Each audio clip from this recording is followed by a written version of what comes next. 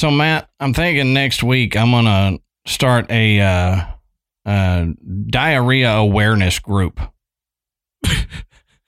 Really? Yeah. Runs all week.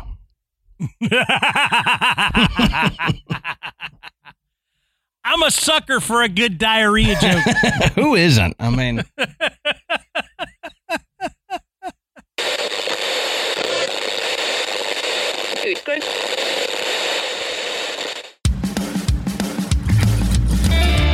Good evening, everybody, and welcome to the Graveyard. Thank you for joining us tonight. My name is Adam. And my name's Matt. Now, pull up a tombstone or settle into your casket and get comfortable because this is Graveyard Tales.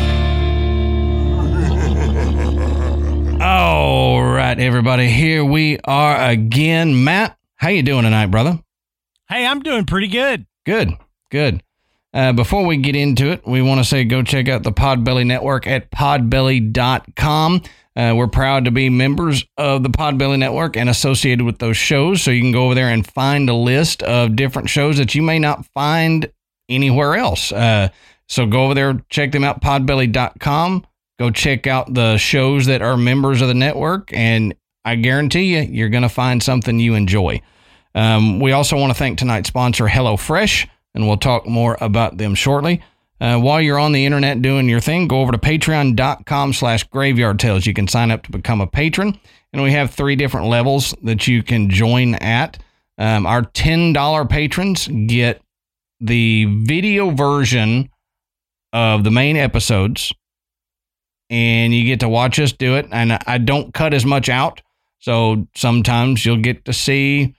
if we have to take a pee break or something, and if we say something funny during the pee break, I'll leave that in.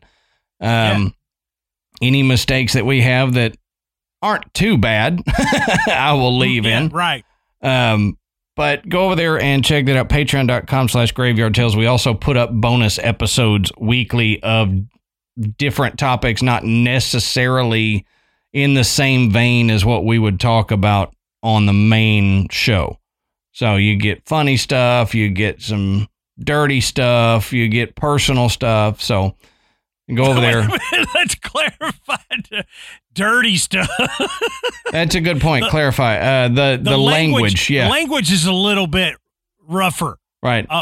On some of those, and sometimes we talk about poop and pee, and Oh yeah. The subject matter is sometimes actually dirty. Yeah, like gross. We're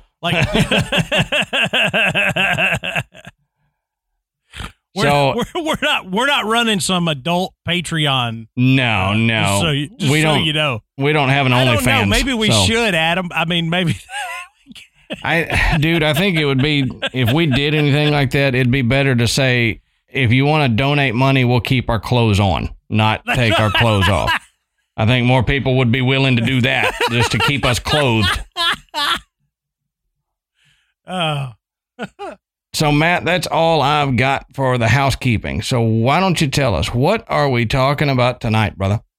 Okay, so tonight we're gonna flip it a little bit. We've done this in the past, where Adam and I have each researched our own topic, didn't really discuss it with the other one.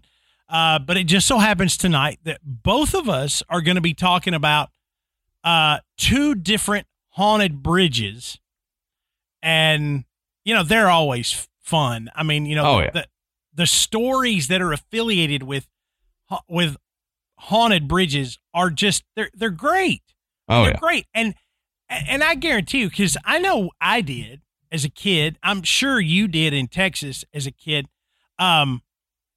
There's always some story, even if it's not necessarily close to you, there is always some story about some old bridge. Mm-hmm. Whether it's still in use or not, there's always, you'll get a really old historic bridge, in an area, and the legends just come about. Oh yeah. Oh yeah. And that's the case with the 2 bridges we're going to discuss tonight. So, Adam, why don't you start and tell us about the bridge that you researched. Okay. So like Matt was saying, every state, every city seems to have a haunted bridge of some sort, no matter what the name of it or what the legend of it is. Every state, every city seems to have one. And we discussed one when we talked about the Goat Man.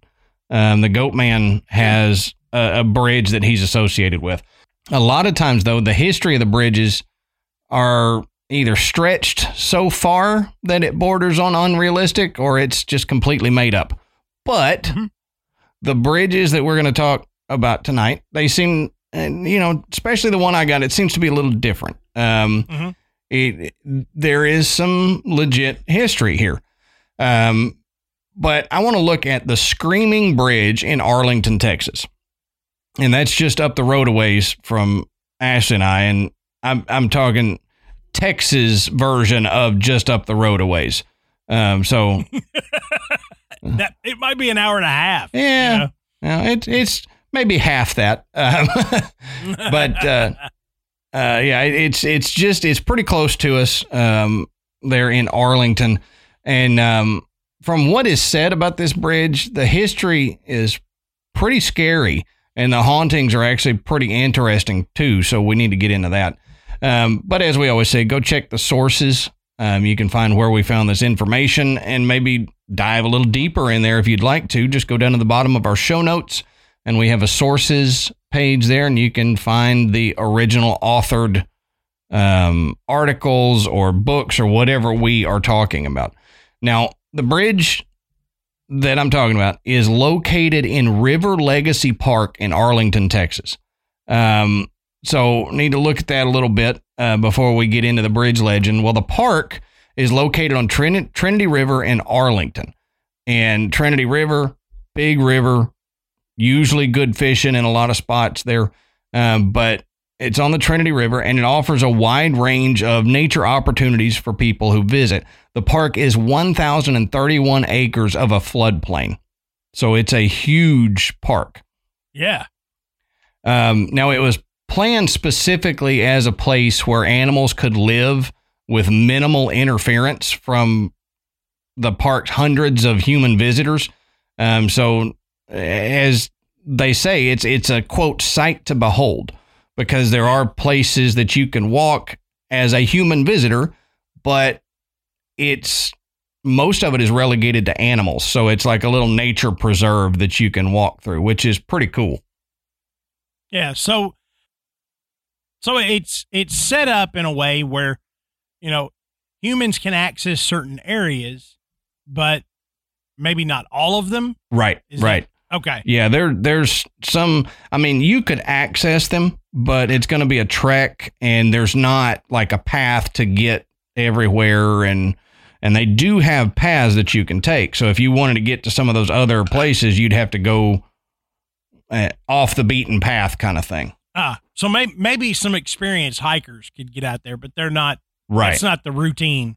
Right. If you're going there on the weekend, you're going to hang out at the walking bridge or some of the little rest areas and pavilions and stuff. You're not going to go bushwhacking and find some of these places. So it makes it pretty cool for the animals, because they can live out there pretty much undisturbed, and then you might run into deer or something as you're walking the path because it's walking to another grazing area or something. Remember, you're at a park in Texas. So. Right. Watch where you step. Yeah, exactly. Especially during the summer months.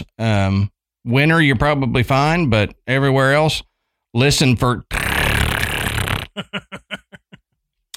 Now, the initial land that would become the park was donated to the city of Arlington by Berta Rose Brown and Margaret Rose May in 1976.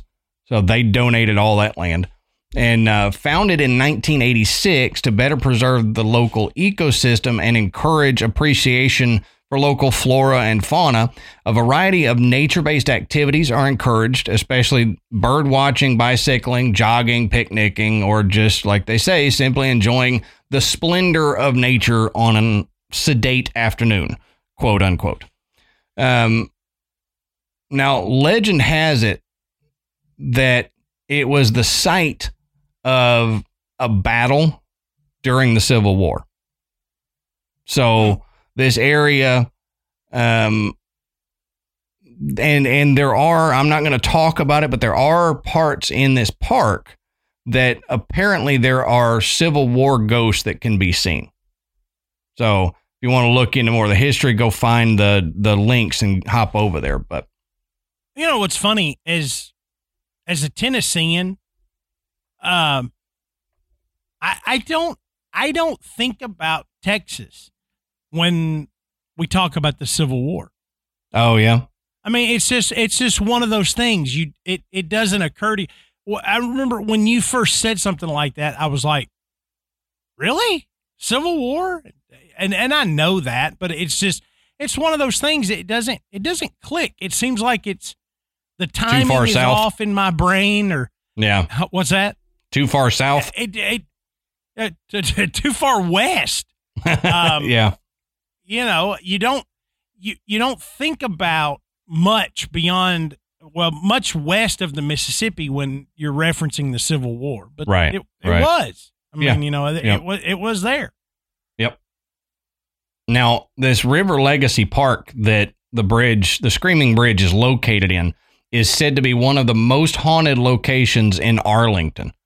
So I thought it was pretty cool. And I had to give Ashley props for finding this bridge for me to cover.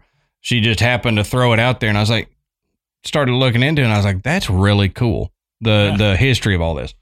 So let's go ahead and look at the legend of the Screaming Bridge. Now I'm just going to read this legend as they have it written. One fall night, more than 50 years ago, several teenagers were carpooling home after their high school football team defeated its opponents by a landslide. Still riled up over the victory, driving responsibly definitely wasn't of utmost importance to the group. So we've all been there after a high school football game. Y'all win. You kind of go out riding around with your friends going crazy. That's what they were doing. Now, the bridge running through Arlington's River Legacy Park was just wide enough for one car at a time. So they say hooting and hollering, the children's excitement drowned out all other noise, like that of a vehicle with no working headlights speeding towards them. By the time either party realized the imminent disaster, it was much too late to avoid it. So the cars collided head on before erupting into a fiery explosion and plunging off the bridge into the Trinity River below. Nobody survived the crash. Golly.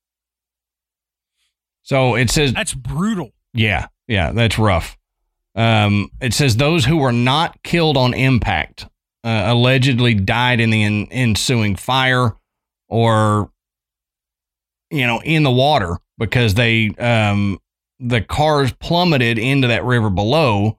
So they either died from the impact, died from the fire, or they drowned when they hit the water. There was nobody survived this. Now, apparently this wasn't the first accident to occur on that bridge. So the city decided to close it to vehicular traffic and to build a new bridge not too far away from it that was wider and safer. And the old bridge is now only open to foot traffic. So that's the Screaming Bridge. You can only get there by walking. You have to take a decent walk through this park to get to that bridge. So you're not going to be able to get a car over there anymore. Says, but the tragic event of that night still seems to reverberate through this bridge.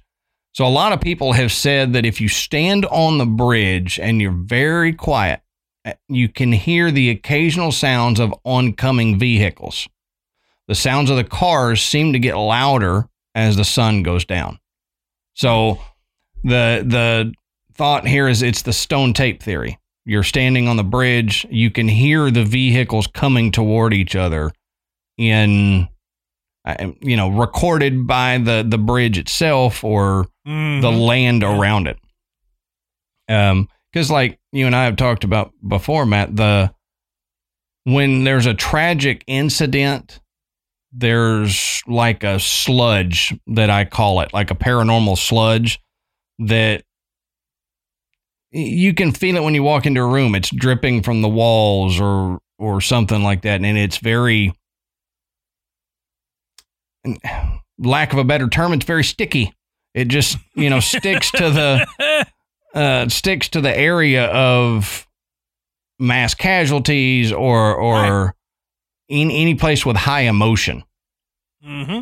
Now, others have said that when you're walking along the bridge at night, if you stop on the bridge and you look down into the Trinity River, you can see faint outlines of tombstones glowing in the water. And apparently there's one for every person that died that night in the car wreck. Huh. That's interesting. That it is interesting because if it's real, it would have to be a projection from the spirit because there are no graves right there. I know, and that's where that part of the story goes a little for me. Yes. Yep. Because it's almost like that. That's like a movie. Mm-hmm. Okay.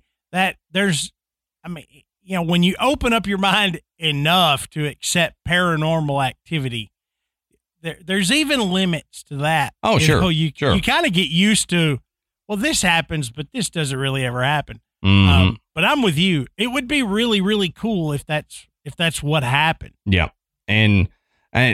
But again, like you, I think this is where it goes from history to legend and actual things that people have witnessed to embellishments of these things.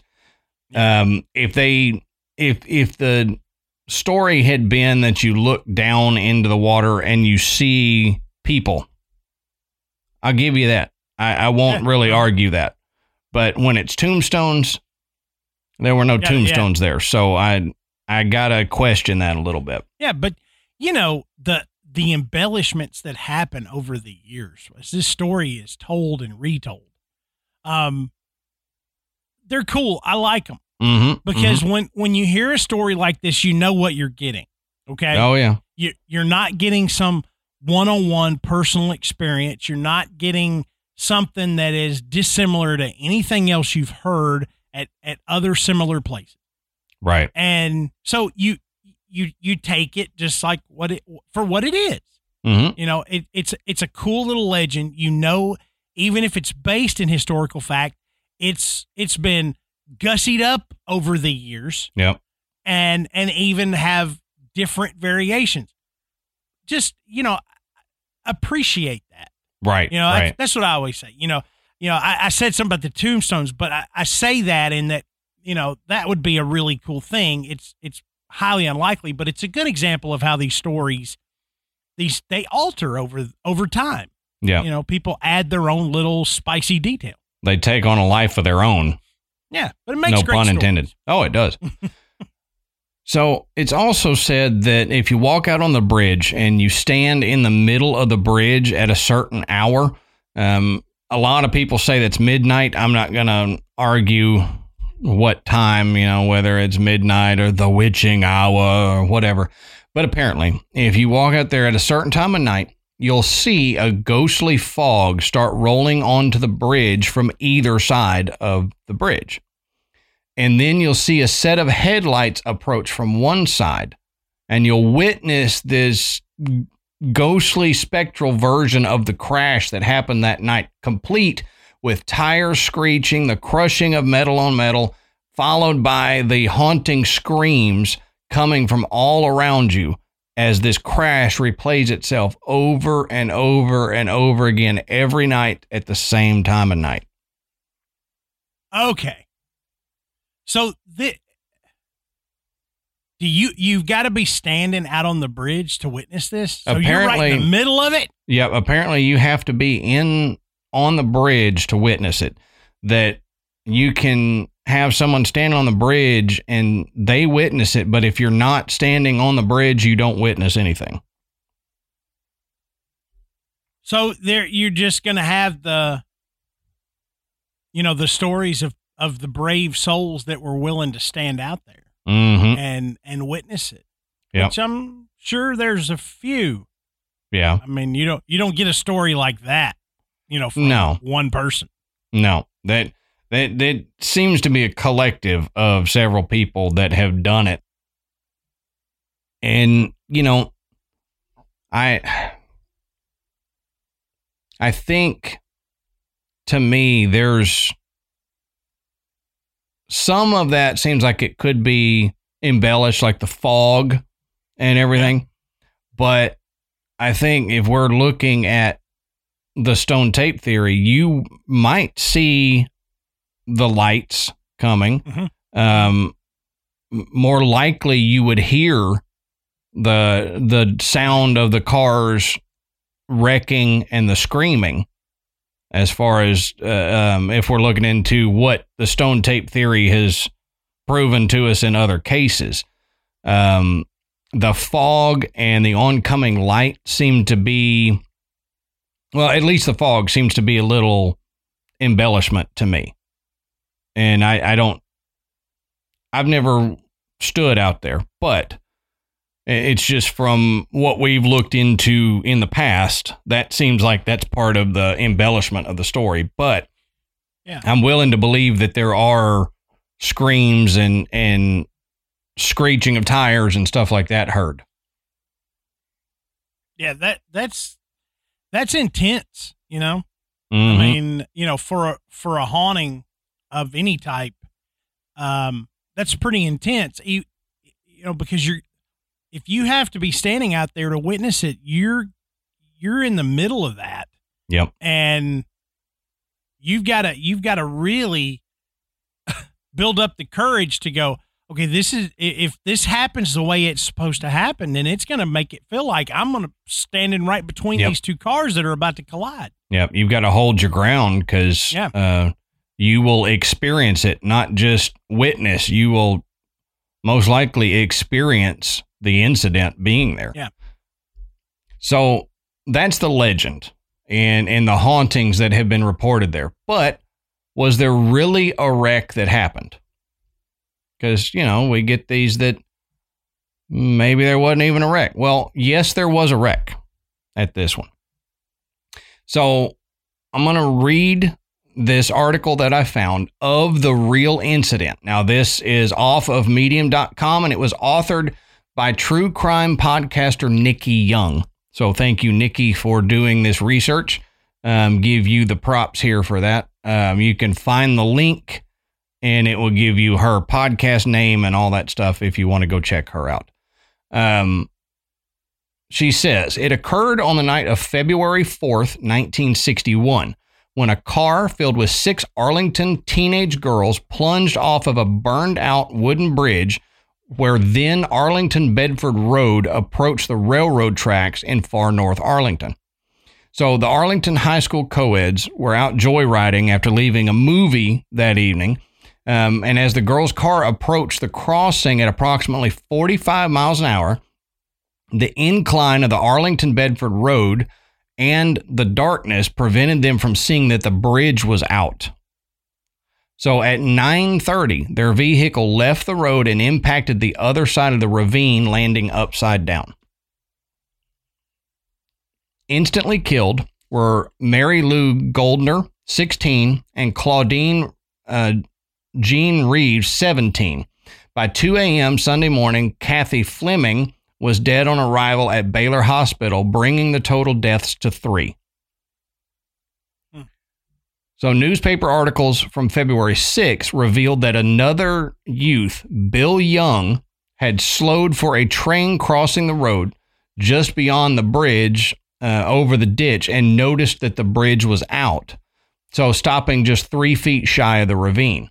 He had narrowly missed plunging off the road himself, and he tried to warn the girl's vehicle by honking his horn while he was backing up to get away from the bridge. So it's thought that his warning may have scared the driver into speeding up to pass his vehicle, which contributed to their speed when they left the road. It was this witness who notified authorities of the accident. So she said, so why was the bridge out? Well, she said it appears to have been a prank. The bridge had previously been burned down due to arson, and it's thought that a couple of youngsters decided to play a prank and remove the barricades and warning signs that the bridge was out. So now that's terrible. Yeah, somebody burned the bridge, and then some kids thought it would be funny to remove the warning signs. That's not funny, kids. If you're listening to this at a Graveyard Tales PSA, leave warning signs and barricades up.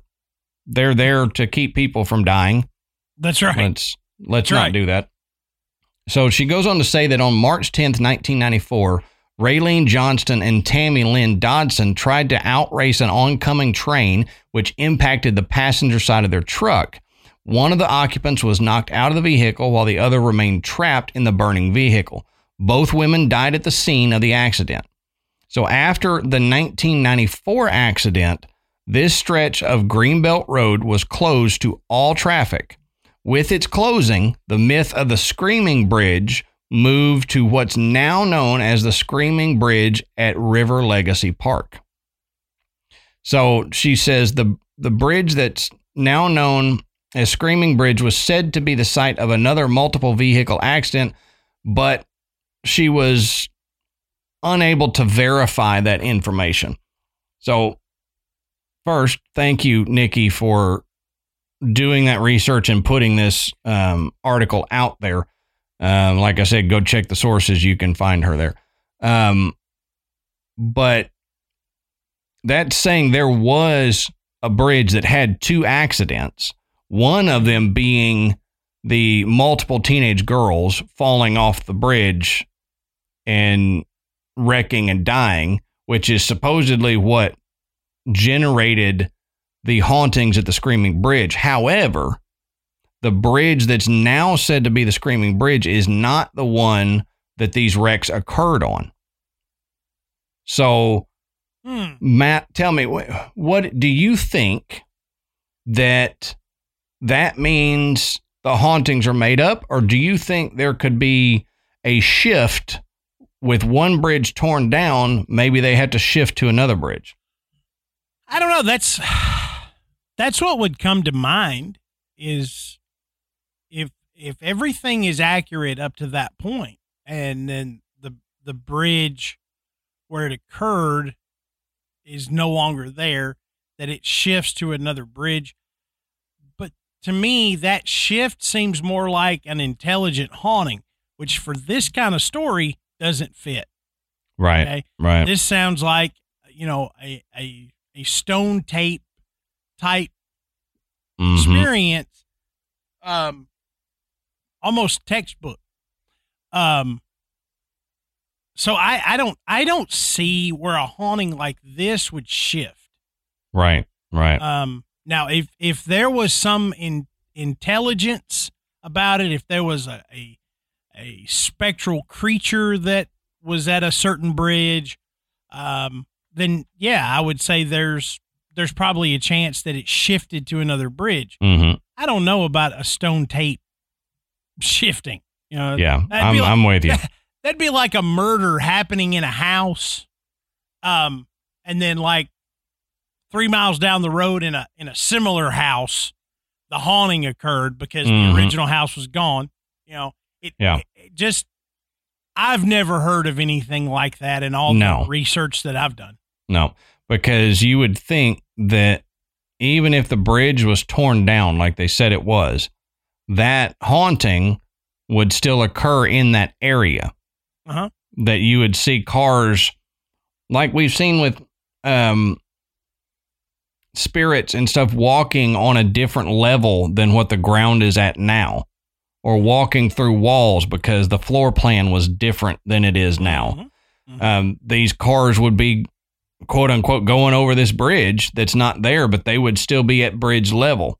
So I think with the Screaming Bridge legend, in my opinion, there may have been these hauntings at the old bridge, but then when it got torn down, the legends continued even though the bridge is gone. Mm-hmm. And they just said, oh, well, it's this bridge, just to make it, make the life of the story continue. Right. Yeah. So, and it probably had no maliciousness behind it. It's just as the stories are passed from generation to generation, you know, as a young person, you hear a story like this from your parents or your grandparents or something like that. You tend to associate it with what you know. mm-hmm, And if that old bridge is long gone and enough people hear that story, as they become adults, in their remembrance, they associate it with, well, this bridge has been the only bridge I've known, you know, since a child, not thinking about the fact that it may have happened at a completely different location. Mm-hmm. Exactly. So I liked that when I started reading the stories of the hauntings and the history. I thought that was a really cool legend there. And then when I found that article by that podcaster Nikki, I thought, oh, well, this is cool because it kind of ties in the legitimacy of what happened to the legend, but it shows there are some discrepancies. So yeah. What do you got, Matt? All right. So I'm talking about the Goldbrook Bridge in Stowe, Vermont. Okay. Considered to be the most haunted bridge in Vermont. And funny enough, there's a lot of them, of these old covered bridges, you know, all across Vermont. I mean, tons of them. There's not as many of them now. A lot of them aren't standing anymore. But this one has survived the time. So the Goldbrook Bridge is a covered bridge, as I said, in Stowe, Vermont. The bridge itself dates back to the 1840s. Now, it is a Howe Truss design, which was very common at the time. And in appearance, it looked like many of the other bridges that were found along the Goldbrook. But as I said earlier, it's the only one still standing. And the Howe Truss design was just an architectural design, but it was easy for, you know, local carpenters to recreate. And build a strong, sturdy bridge, you know, without having to have access to a lot of special materials or anything like that. It would either be impossible for them to get, or it would send the cost to, you know, at the time, to something they couldn't afford. So this was a good, solid design. That, you know, a local group could get together and actually construct, and it'd be worthwhile. And those covered bridges are cool looking. Oh yeah. They're fantastic. You know, there's something that's so quaint, so, you know, bucolic about seeing those images of covered bridges. But they do have a creep factor. Oh, yeah. They make me think of Beetlejuice, the movie Beetlejuice. Yeah. I've always thought that they were kind of spooky, even without a legend or a haunting or anything associated with it. But this bridge in particular, the Goldbrook Bridge, has been the subject of numerous reports of paranormal activity, and it's even referred to most commonly by the name of the spirit that supposedly haunts it. So, according to legend, a young woman named Emily lost her life on the bridge, thus giving the Goldbrook Bridge the moniker Emily's Bridge. And it's funny because when you search for Emily's Bridge, you get all this information. When you search for the Goldbrook Bridge, you get like 3 or 4, and then it all goes to also Emily's Bridge. So it basically got a new name then. Yeah, the name stuck. Yeah. Okay. But let's take a look at the legend behind Emily's Bridge. Now, as we were talking about earlier, like with many legends, the story of Emily has no real historical evidence to support it at all. There's a few stories on how Emily may have died on the bridge. The first version of the legend has her waiting at this spot for her lover as they're about to elope. Now, while she's waiting, it gets later and later, and she realizes he's not coming. And so reportedly, in her heartbreak, she hung herself from the rafters under the bridge. Jeez. You know, and that's a creepy sight. You know, you roll up to the covered bridge and there's somebody hanging from the rafters. Yeah. You know, underneath it. Yeah. But another version of the legend says that as Emily was arriving to the church to get married, she realized then that the groom was nowhere to be found.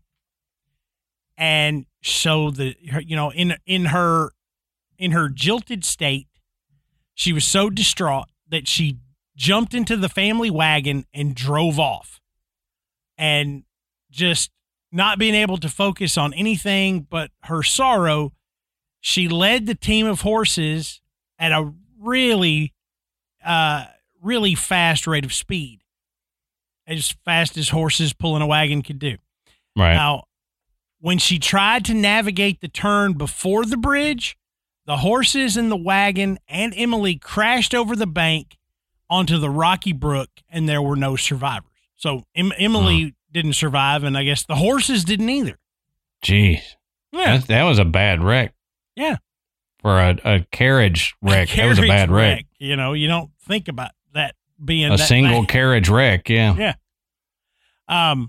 In the 1920s, it was very common to hear how Emily was driving her car and missed the bridge. Okay. And drives off the embankment and right into the Gold Brook. Now, all of these stories potentially happened sometime between 1849 and 1949.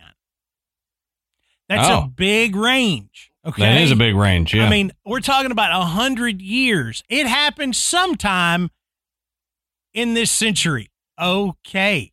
You can't hammer it down any further than that. You know? Yeah. Give me at least maybe a decade. I can work with a decade. You know, give me a roundabout, you know, happening in the last 100 years. You know, we go from she hung herself to she took a horse and carriage over the river to she drove her car. Right. Big leaps in details. Yeah. But again, that's how the stories evolve over time. But as I said, there's no historical proof that there was ever any crash or ever any person named Emily that died on or around the Gold Brook Bridge. And many people attribute the story to one Nancy Stead, Stead, Stead, right? Or Steed. Okay, so that's what I was getting at. Yeah. So Nancy, if I'm mispronouncing your name, I apologize. It looks like Stead. It might be Steed, either way. But she was a longtime resident of Stowe, and she was a columnist for the Stowe Reporter. And she has claimed that she started the rumor several decades ago. Huh. Now, according to Stead, in the early 1970s, tales of witchcraft were becoming really common and popular. So one day, while sitting around a pond with a friend named Hazel Carlson, Stead and Carlson decided to come up with some witchcraft of their own to scare the kids that were swimming in the pond. So she says the quote, the girls were buzzing about witchcraft and covens. And we said we should probably tell them about this bridge and the girl Emily who died there. Stead said. She said, each of us would add our own line to the story, and boom, it just took off and went crazy. But it was just made up. Huh. And that may very well be the case. It may. I mean, that's how some of these legends do get started. You usually you're usually not able to pinpoint them to the actual person, though. That's kind of cool. Yeah. And it's interesting to me that if that is how it happened, that she started it with some friends there just on a lark, how popular it has become. I mean, it's all over the internet and everything. That's wild how much popularity it gained. And I'm sure there's people out there be like, well, it's her responsibility to set the record straight. She has. Mm-hmm. She doesn't claim that this was true and never did. But once something like this grows, even if you are responsible for the story getting out there, you can't do anything to stop it. No. It spreads like wildfire, and it may go unspoken for years. Yeah. And then somebody goes, let me tell you the story about this bridge and Emily and all this other stuff. Mm-hmm. Next thing you know, that little kid is telling their buddy and their buddy and their buddy, and they grow up to be adults. And here it goes. And even though she's standing here going, hey, y'all, I just made this up, it doesn't matter. It's taking on a life of its own. Well, and once things like that get going, and not just this, but in other aspects, it takes precedence over the truth or the correction of that. Right. Because it's easier for people to just say, oh, no, there was a car wreck at this bridge, than to say, well, no, there wasn't really a car wreck. I was wrong. It was a story made up by this person. And so it's just easier for the legend to keep going. That's right. Than to have a redacted or fixed version of the story. And in my opinion, there's nothing wrong with that. Let the legends go. Like I said earlier, they're fun. As long as you don't have somebody out there just beating their fist and demanding that you accept this as the absolute unadulterated truth. Mm-hmm. Then I got a problem with them. But it's fun. Tell it. It's a legend. It's fun. But that's not really why people thought the bridge was haunted in particular. The first mention of a haunting around this bridge actually came around in 1968. A high school student was using a Ouija board on the bridge and claimed that a spirit named Emily presented herself. And others have since claimed similar experiences. Now, Stead refutes this, saying, no, it was later than that. And it really doesn't have anything to do with a high school girl going. And then there's some stories that say, okay, this girl in high school originally did this as a report, and then much later came out with almost the admission of, okay. We didn't look all this stuff up in the library. We actually went and used a Ouija board. And so that part of it came a little bit later, according to this story. So you can tell, if we're talking about 68, I read the same description of that story, and it was listed as 1974. So even with some things that may have some historical background, it's still, murky water here. Right. But many of the visitors who have gone to the bridge have claimed to have experienced something that seems paranormal. Now, many people report noises such as footsteps or banging, or this one, ropes tightening. You know that sound? Kind of a squeaky, yeah. That sound that it makes when somebody's hanged. Yeah. Yeah. But screaming has also been heard, and it appears to be a female scream. Now, others report hearing the sound of clothes rustling, while others claim to have heard maniacal laughter. Well, that's creepy. Yeah, that is creepy. But photos of the bridge, they've displayed the lovely and totally credible floating orbs. Oh, yeah. Yep. Yeah, you know how Adam and I feel about orbs. Maybe 1 in a million is actually an orb that you catch. But there's a possibility that they're legit, but unless you see it with your own eyes, if you just catch it in the camera, there's going to be lots of questions. That's right. So I always think if you see an orb, be in awe of the fact that you're actually seeing one, and just share it with your friends and family that aren't going to think you're completely making it up. Because for the most part, people are going to think you made it up. And if you take a picture of it and it shows up, then they're going to absolutely believe that you made it up. Yeah. That's just how it goes. Yeah, how it goes. Other visitors to the bridge have actually reported seeing a white spirit-like apparition near the bridge.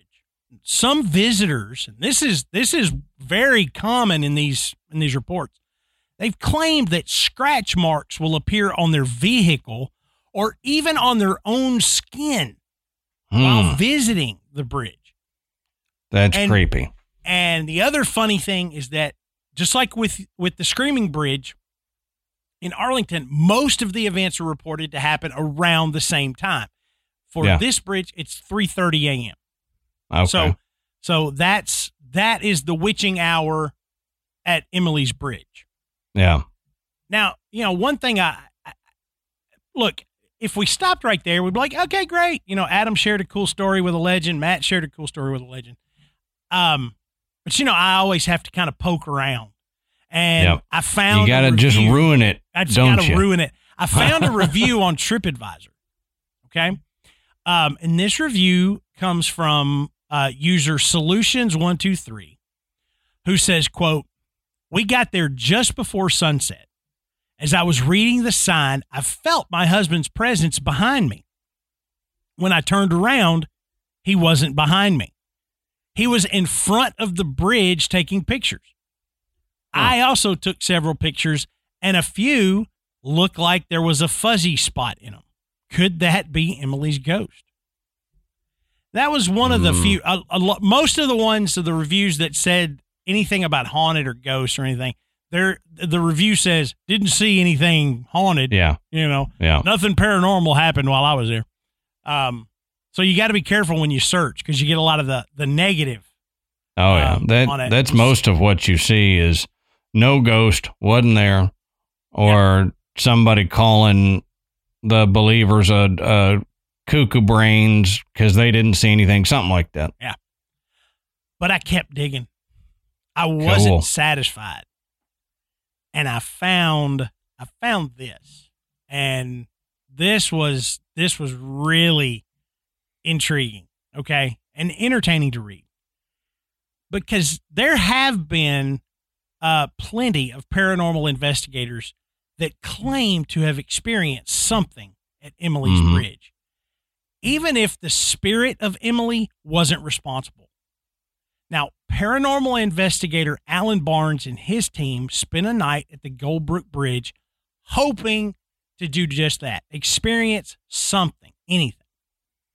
Now, according to Barnes, he was standing alone on the bridge in the dark around 1 a.m., and he heard the distinct sound of something scraping against wood no more than 5 feet away from him. Eesh. The bridge is not necessarily a quiet place, and Barnes explained that the rush of the water 10 feet below was loud enough to prevent him from effectively using his radio to communicate with his other team members, yet the scraping felt close and was very audible. So this Kinda wasn't weird. like, what did I hear? What was that? This had to be loud enough for him to hear it over the water, because he can't even use his radio. He can't hear well enough, and all his team members are hearing is the sound of the water. So it was either really loud or really close or both. Yeah. If he's able to pick it out. That's right. Now, Barnes also reports that he felt something brush against him a few times, despite turning on his camera to reveal that he was indeed alone. He also states that his team had considerable difficulty maintaining a battery charge on their equipment, with Barnes himself going through 3 batteries for his camera in about 30 minutes. And he states that one battery alone should have given him at least 2 hours. Yeah. Okay. And the battery thing we've heard on a lot of places. Yeah, that's what I was going to say, is that's a standard. A spirit will draw the energy from a battery to try to help manifest or perform some kind of feat for you. They need the energy from the battery.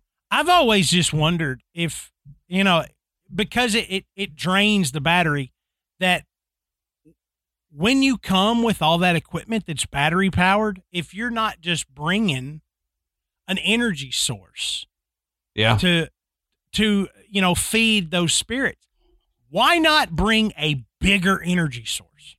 Yeah, that's a good point. Why not bring like a daggum battery from a Tesla in there? Or a generator. Just bring like a diesel generator. Just set it down in wherever you're investigating, and then start looking around and see if that's a catalyst for activity. I think I can't point to a specific case, so I may be wrong, but I feel like there was an investigator or investigators that created a miniature Tesla coil and brought it to a site. You're right. I have heard or read something about this. When you said Tesla coil, it set off a bell in my head. I've heard that before. And so I feel like it has been done, but I don't know why Tesla coil, when we have other technology now that, like you said, car battery, something that's got a lot of energy stored in it that they can use. And Matt, maybe that's what we need to do on our next investigation. You bring a car battery, I'll bring a car battery, and we'll just set it down and say, here you go. Draw off of this and let's have a conversation. That's right. It'd be interesting to try. I mean, what's it going to hurt other than people go, look at these 2 idiots sitting out here with these car batteries. What the hell are they doing? Having a seance with a car battery. We'd put a Ouija board on top of the batteries. So now back to the story. So here Alan is. He's out on this bridge. He's heard this scraping of the wood. He feels like something's touched him, and his camera isn't working. He's going through batteries. So he's beginning to get a little anxious as it is. Mm-hmm. Alan then claims that he heard the scraping noise, but this time it sounded as though it was rushing toward him. He suddenly felt something nudge him from behind, which led to him running off of the bridge. Not off into the water, just I'm going to leave the bridge and go out. Yeah. And so that's what he did. And he was Get me the heck out of here. Yeah. He was guided by the lights on the car in the distance, where another one of his team members was monitoring the stationary cameras on a monitor. Now, when he got to the car, Barnes' team member Lords informed him that the 4 stationary cameras had all gone down. Weird. And so they were like, all 4 of them? Yeah, all 4 of them. And, that's just his camera batteries were going down. The stationary ones were going down. So they were really feeding it. Yeah. That would be really a feat if it wasn't paranormal and just all of those batteries died at the same time. That Right. there would be something really weird happening. Right. Yeah. That just doesn't seem like it'd have to be like this crazy magnetic anomaly or something. You know, it's just sucking the energy out of the battery.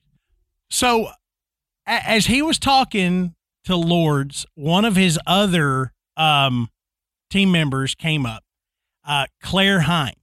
And so they decided we're going to call it quits. We've been out here for about an hour or so. We've got a ton of footage. Well, they had actually been out there longer than an hour. This whole process of him being on the bridge and then getting back to the car took about an hour. So they'd been out there a while. So they had a lot of footage to go through. It's like, why don't we just call it? Let's go look at this. And so they drive back to the hotel where they were staying. Funny enough, they have to drive over the bridge to go back to the hotel. I'd be like, man, we're taking the long way around. You know, I'm not driving down there. Or why didn't you just stay on the other side? Yeah, and that's right. Stay parked over there.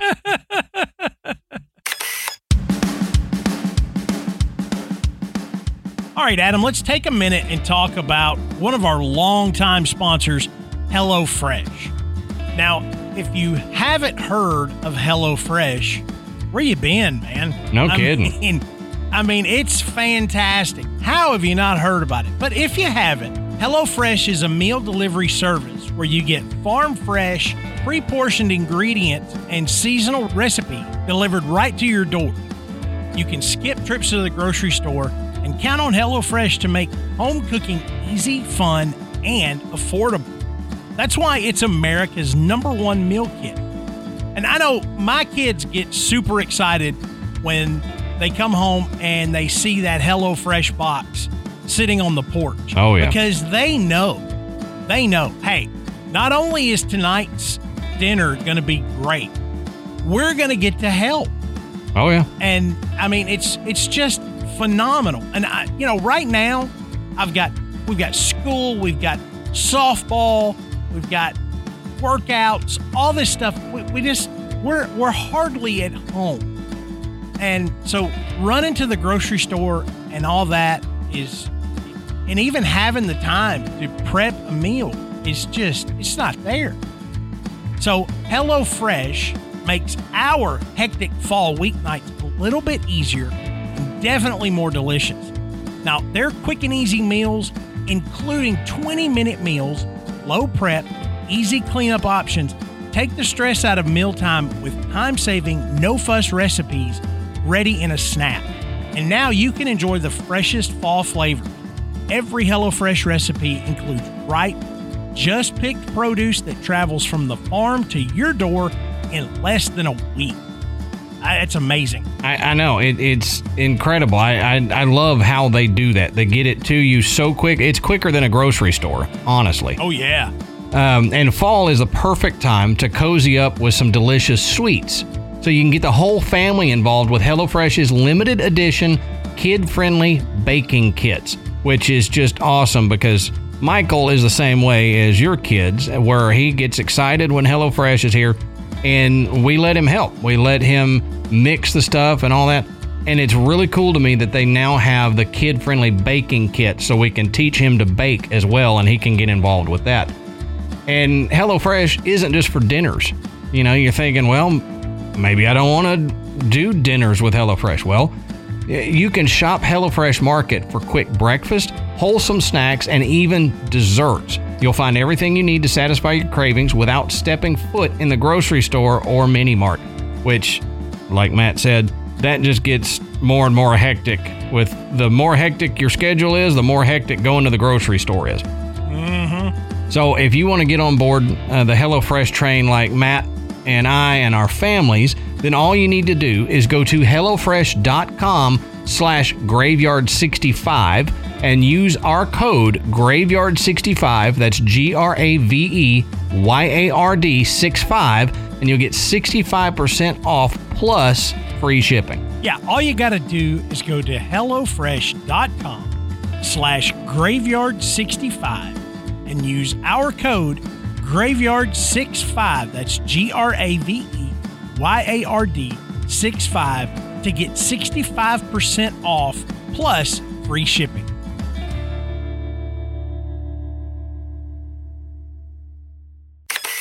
But once they got back to their hotel, they're standing outside, and Claire, who I mentioned earlier, she notices something.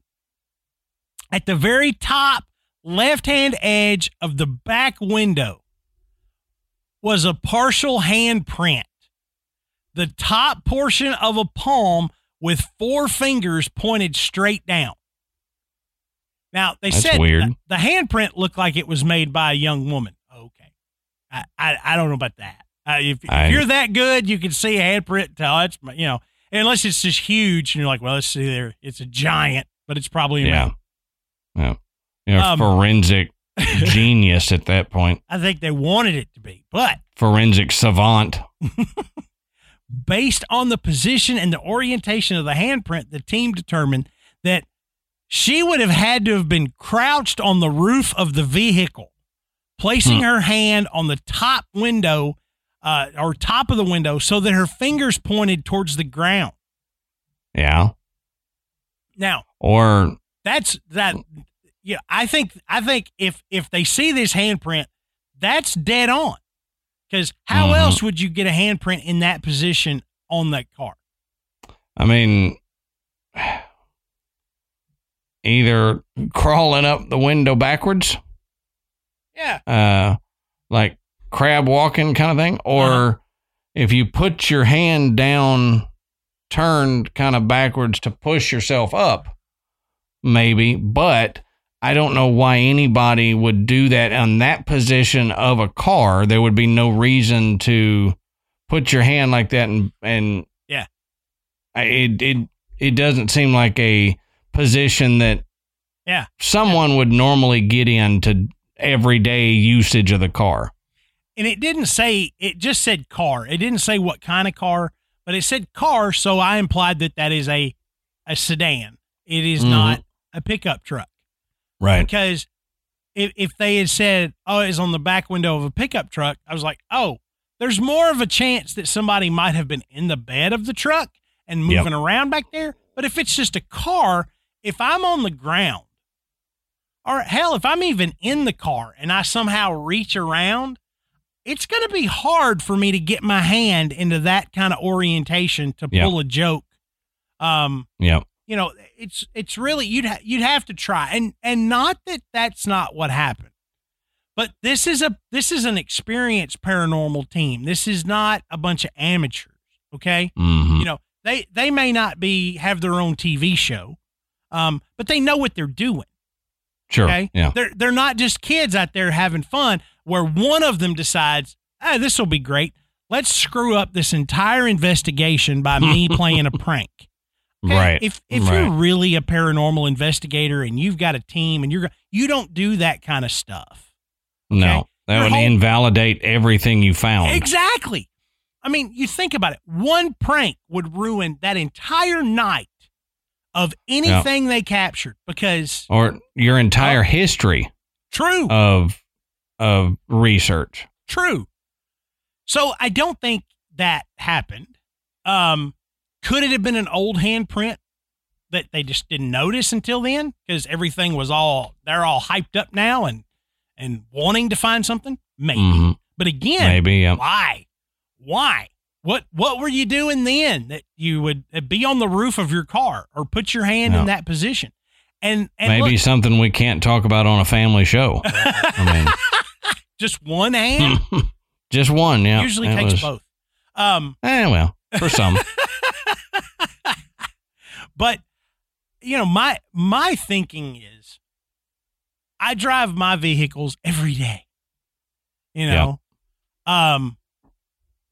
don't have handprints all over my window, and I have gross kids, okay? I mean, my kids are disgusting. You hand one of if one of my children, ages 13 and 10, ask you for your cell phone and you give it to them even for a minute, when you get it back, it's almost going to have like a crust.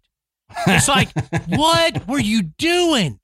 How could you tolerate something like this being on your hands? It's glazed like a donut. Exactly.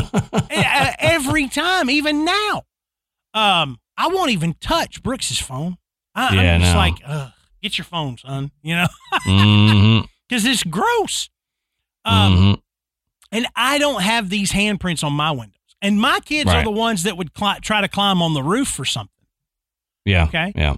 And so I don't think that you just routinely get handprints on your glass and either don't wipe them off when you notice them, or they don't come off in the rain or the car wash or whatever else. So I included that story because that was really the best investigative story that had the most compelling evidence that something was going on. This is a case, I think, Adam, and you tell me what you think, where the haunting occurs and then the legend gets tied to it. Yeah, that's exactly what I was thinking when you were saying about the different versions of that story. I feel like it's one of those situations where people have witnessed or experienced something, and there is no definitive answer as to why this is occurring, so they make it up. Yeah. And it's different for maybe every generation has a different story. That's why it's within 100 years, because every generation comes up with their own version of why there is paranormal activity at this bridge.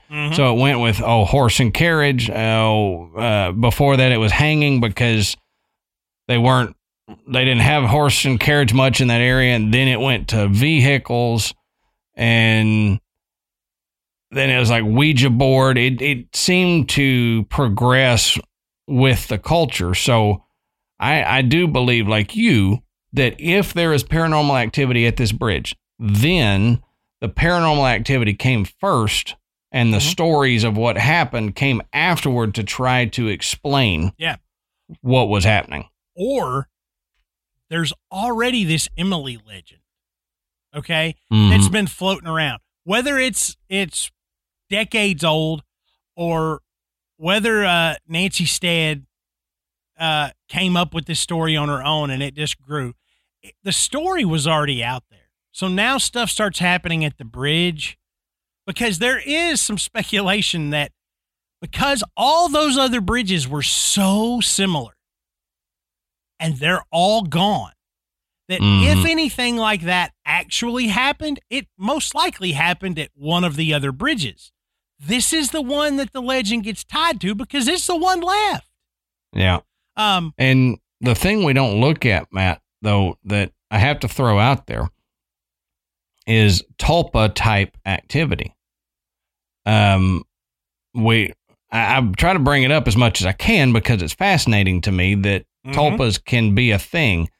But if there is this amount of activity and energy put into the legends about this bridge, could that have then caused these quote unquote spirit interactions? Kind of like a kind of poltergeisty, but it would be a spirit tulpa in a sense. But again, when we're talking about a tulpa in this sense, we're talking about a legend that's permeated that area for, years and years and years. You've got a lot of people that may think about it, widely believe it. Yep. When does it start? Right about this time of year. Soon as old Walmart starts putting out the pumpkin spice and, the Halloween costumes and everything, people start kind of sharing these little stories. You start talking about Halloweens when you were a kid. You start talking about what you did last year, what you want to do this year, all this stuff. And these stories inevitably come up. So all of a sudden you've got a large group of people discussing a particular legend, even if they're not discussing in detail the same. There's a lot of energy there, and all of a sudden there's a lot of weird stuff happening at the one standing bridge in Stowe, Vermont. So I'm with it. I love the idea of a tulpa. And when when you introduce that to somebody for the first time and they don't really understand what you're talking about, and you try to explain it, they look at you like you have three heads. Oh yeah. But the interesting thing, and this is what I always use when this subject comes up, and it's not with you, but I say, well, look, if I told you that you can believe that you're sick in your mind, and then your body can physically manifest that kind of illness, even though you don't really have it, but you manifest it, what would you say to that? I mean, that's widely understood in the medical community that can happen. So if your mind can do that with your own body, then why can't a collection of minds that's concentrated on a specific subject not do something very similar? And hey, I get it. You're going into an area that is Adam's, largest pet peeve, and that's the whole mass hysteria thing. That if we're all thinking about it, and one person says, "Hey, you see that?" then everybody believes that they see the same thing. Okay. Yep. If we were all in a crowd at that bridge and that happened, then I could buy into that. Okay. The power of suggestion. But we're talking about multiple experiences over, a course of years and years. I think, and again, take a good chunk of them and pitch them, they're just made up, but then you boil down the rest and you're going to find some that are absolute. Whatever happened, these people 100% believe it. They're not trying to fool you. They're not trying to scare you. They're trying to explain to you what happened to them when they went and visited this bridge. Right. So there's no other explanation for it other than it really happened, and we don't yet understand exactly why. Right. But either way you look at it, I mean, we're talking about two fairly famously haunted bridges tonight. What do you guys think? Maybe you have a haunted bridge that's not too far from you, like Adam. Maybe you have heard stories of other haunted bridges, and I would imagine the legends are similar. Somebody died, somebody was killed, somebody was in an accident, somebody committed suicide off of it, whatever. You've probably got something along those lines. If there's a haunted bridge near you, let us know about it. Yes, please. What do you think about these two bridges? Let us know. And the best place to do that is in our Facebook group. It's a great environment to share those kind of stories. Nobody's going to make fun of you. We all just want to hear them. That's what's fun, especially this time of year. Everybody wants to hear a good ghost story. And it's a private group. So right. Remember, you can share in that group, and your normal Facebook friends on there are not going to see it pop up. You have to be a member of the graveyard to see what's posted in the graveyard. So don't think, oh, well, I want to talk about this on here, but I don't want my Aunt Nellie seeing me talk about the ghosts in her house. Well, she's not going to see it. That's right. We're also on Instagram and Twitter. Just go and search Graveyard Tales. And don't forget to rate and review us on iTunes. It brings the show up the charts, making it more likely that Graveyard Tales will pop up in a search for paranormal podcasts or ghost stories or something like that. It helps bring more people into the graveyard. Our website is graveyardpodcast.com, and there you can find links to purchase Graveyard Tales merchandise. You can listen to the show, and you can become a patron. And I promise you, if you are a patron and you're going to get to see the uncut video of tonight's show, you are in for a huge surprise. It is absolutely hysterical. I promise you, it's worth it to get this video. It happened to Matt, but it startled me too. So, oh man, I tell you what, this was fun. We're going to do this again. We do this. We're good for one or two a year on the show like this, and it's a lot of fun. But thanks for tuning in. And until next time, we'll save you a seat in the graveyard. See you soon.